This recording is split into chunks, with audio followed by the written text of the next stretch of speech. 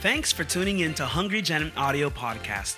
It would mean the world to us if you could help us spread the gospel message of Jesus by subscribing to, sharing, and leaving a review on this podcast.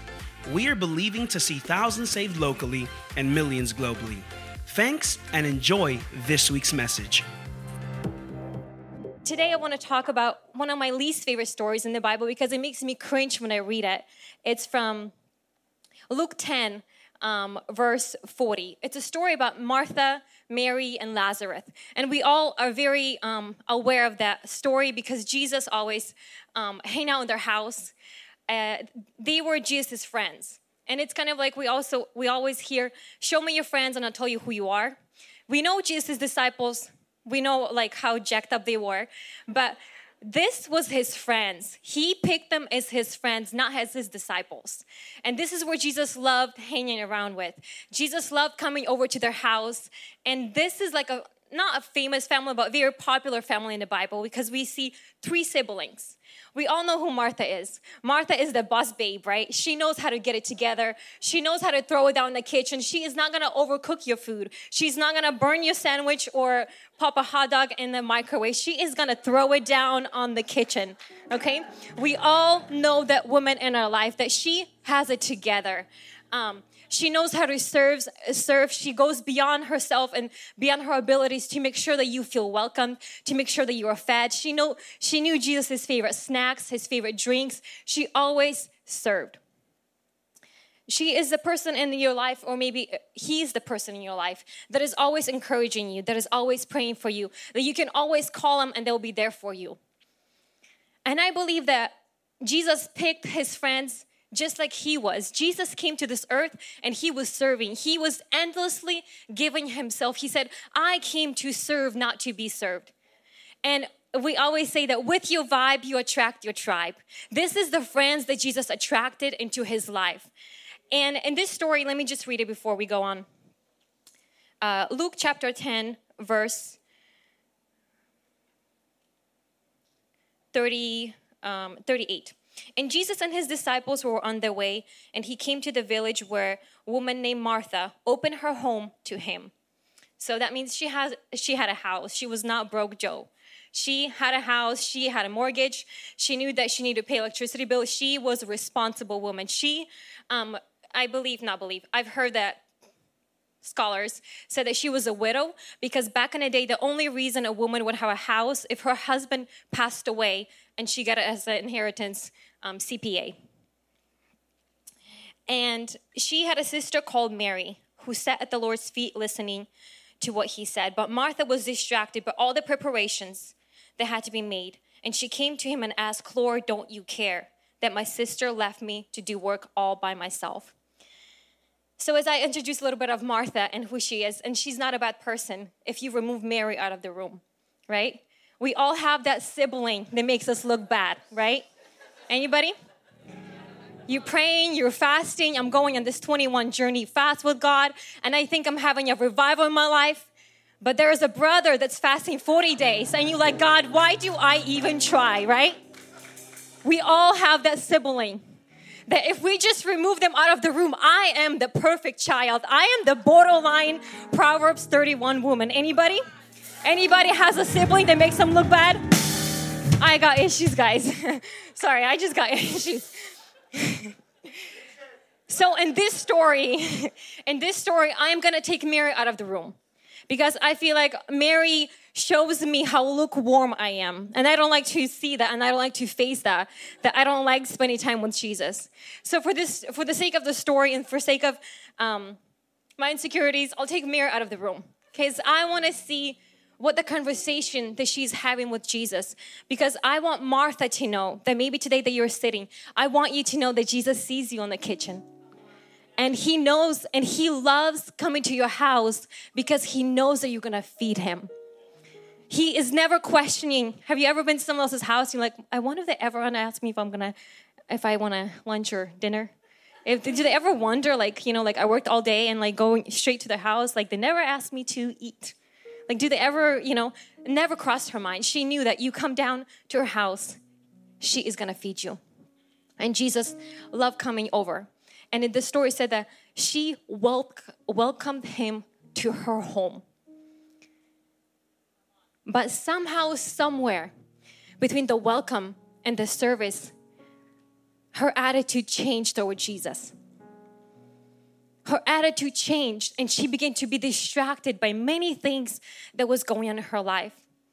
What she has done, that she has made preparations, that she has made an event in her life bigger than Jesus that she invited in. And my question today, what are the events in your life today that you have made bigger than Jesus? What are the situations, what are the sicknesses, what are the troubles, what are the circumstances in your life that are bigger than Jesus and you like, I can't get out of it? Let me just go on a little rant about worship. Satan doesn't want you to worship God and exalt Him and make Him bigger than anything in your life because He was evicted from the highest place in heaven, which was to be a worship leader. Enemy wants you to worship and pay attention and make your problem big because then you will make your God look small. God never replaced a worship leader in heaven. Did you know that? He created you instead. And every time you worship, every time you seek, and every time you tell God you are good, my Redeemer lives, you remind Satan where he used to be in the highest place in heaven, leading entire heaven to worship.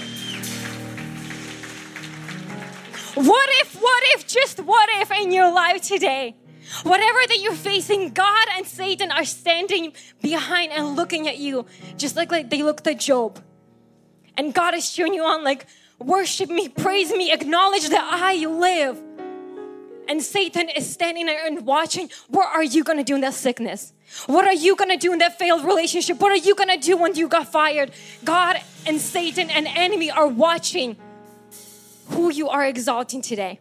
Who are you worshiping today? Are you worshiping your problems or are you worshiping God that lives, God that is on your side, God that is sitting in the living room that you have invited in to be with you, and God loves being with you. But she exalted her problems. Jesus is in there. He sees the troubles. He said, why are you distracted by so many things? What are your sandwiches today in your life that you're distracted by? What are the things that are troubling in your life today that you're like, God, do you even care? Where are you? My kids are going mental. I'm about borderline suicidal. Where are you? Have you ever prayed that to God? He's in your life. You've been Christian and you're like, God, I've been serving you all my life, but I don't see your hand moving.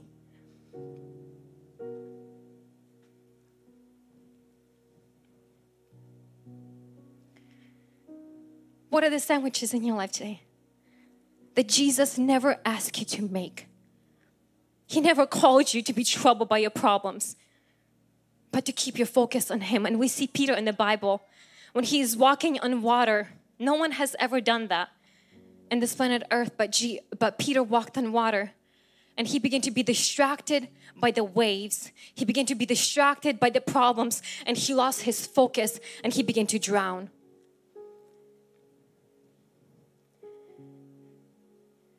Martha begins to look in the room to fulfill the need of being wanted, of being cared, of being loved, and finding her identity. A lot of times we begin to turn to businesses, we begin to turn to YouTube channels, we begin to turn to whatever things that you think God is calling you to do to fulfill you. I want to let you know there's nothing that will satisfy you like Jesus will. And I love that Jesus is comfortable and He knows that He is enough. That He is enough, that you don't have to be going and looking around to fulfill you. And it is such a dangerous place for us to find identity, for us to find the praise and validation and care from the crowd, because the crowd today says Hosanna, tomorrow they scream crucify Him. You can never draw the love, the emptiness that you have inside. Only God can fill. Only God can make you feel wanted and loved. Everything else is secondary in your life. And Jesus is in her house, but she is troubled because she thinks that this is what God wants from her. Because this is what Jesus is asking of me. Jesus said, I am the bread of life. I came to give you life. I will satisfy you. Then when you eat and you drink of me, you will never be hungry again. Jesus is the living bread. Jesus is the one that wants to feed you. He is in your house. You don't have to be performing tricks for him. He's not there for tricks. He is there for you. I love being around friends and people where I can be myself. Well, I don't have to have a filter on. I can say whatever I want, and I know they're not going to judge me. Where I don't have to pretend like I'm interested in them and ask them all these questions that I don't care about. This is where Jesus was at. He was at his friend's house. He wanted to chill. He just wanted to sit and be with his friends. He wasn't on his miracle mission, no casting. He just wanted to be there. And we have to recognize the seasons and the time that we have a relationship with God. Sometimes God just wants to sit with you. He doesn't want you to be praying, fasting. Just be there. Because a lot of times when God is calling us to rest in his presence, we want to be praying and working. And a lot of times when God is asking us to pray and fast, we're resting. Jesus called his disciples, come to me and pray with me in the garden before I'm going to be crucified, but they were sleeping. But when Jesus was sleeping in the boat because they were in a storm, they were crying out like little, thank you, Jesus, for closed mouth. Chihuahuas, crying like chihuahuas, you know? And you have to realize that there's times in your life that God just wants you to sit and rest and receive from who he is. The truest being, Jesus can be himself. He can be your friend.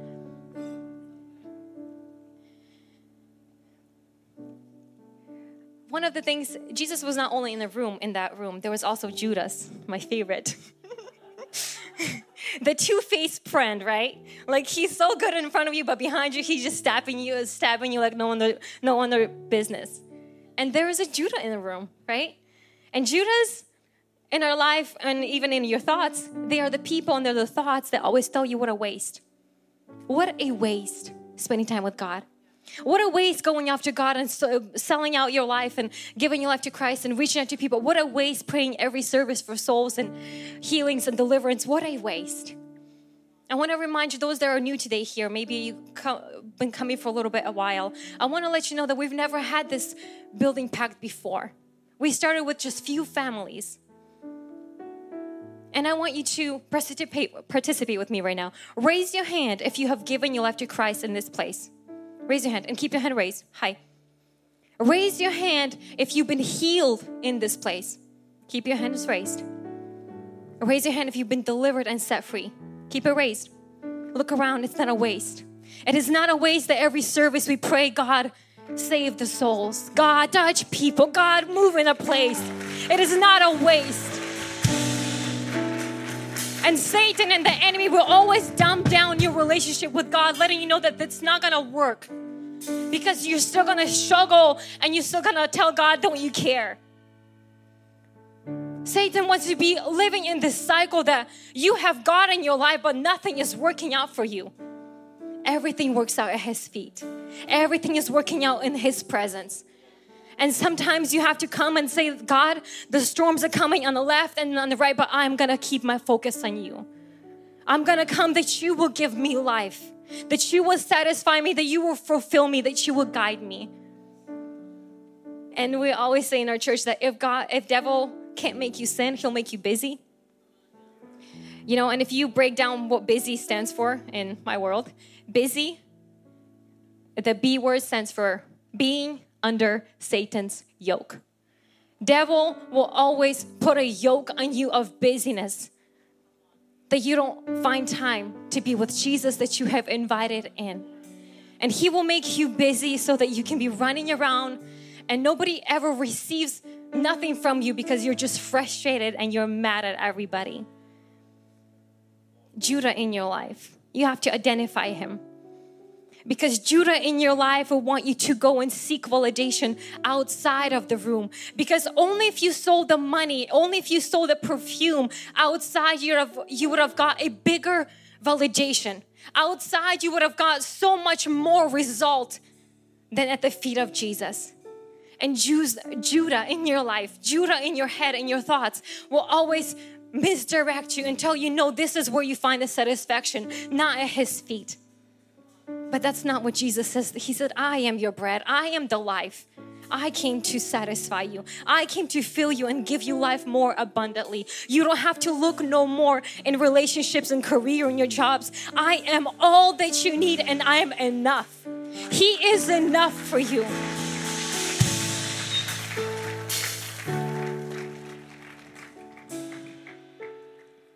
Before Jesus departed from this earth, and he wanted to make sure that Peter knows his mission, reaching the world, saving the people. And the conversation that he had with him, he said, Peter, Simon Peter, do you love me more than these?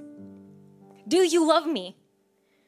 Before he sent Peter out to do ministry, he wanted to make sure that he was in love with Jesus more than he was in love with the mission, with the sandwiches. Sandwiches is not a bad thing. Jesus just wants you to love him more. He said, do you love me? Because you can't win the world if your heart has never been won by him in the first place. You cannot lead somebody to a pasture and tell God that God loves you unless you first have tasted that yourself. And I know in this world, we always have this popular book, Leaders Eat Last. And all of it, and it's like you're just driving on the empty. You can't feed somebody until God loves them, until you know that God loves you. Jesus wants to be in love with him more. He never called out Martha. He never rebuked her on her serving. I believe he loved that about her because he saw a reflection of himself in her, that he was going endlessly to serve the people. But he also knew that I need to sit back and let the Father minister to me. Let the Father tell me what I need to do the next day. That he would speak to the Father before he spoke to anybody in the morning. God wants us to read his message before we check any text message. He wants us to talk to him before we talk to anybody and begin to cause problems throughout our day. And I just want to encourage you to fall in love with Jesus. He's not mad about your sandwiches. He has given you those talents. He has given you those abilities, but he doesn't want us to serve on empty. Because when we're empty, we're frustrated. When we're empty, we don't get to see the big picture. We begin to worship our problems. We begin to worship our sickness. We begin to worship people that we shouldn't be worshiping. Hey guys, I hope you enjoyed this week's message. If you like what you've heard, you can find more of this great content on YouTube, Facebook, Instagram, Twitter, Snapchat, TikTok, and even Pinterest. In other words, we would love to connect with you for the latest and greatest info on all conferences and internships. Remember, better is not good enough. The best is yet to come.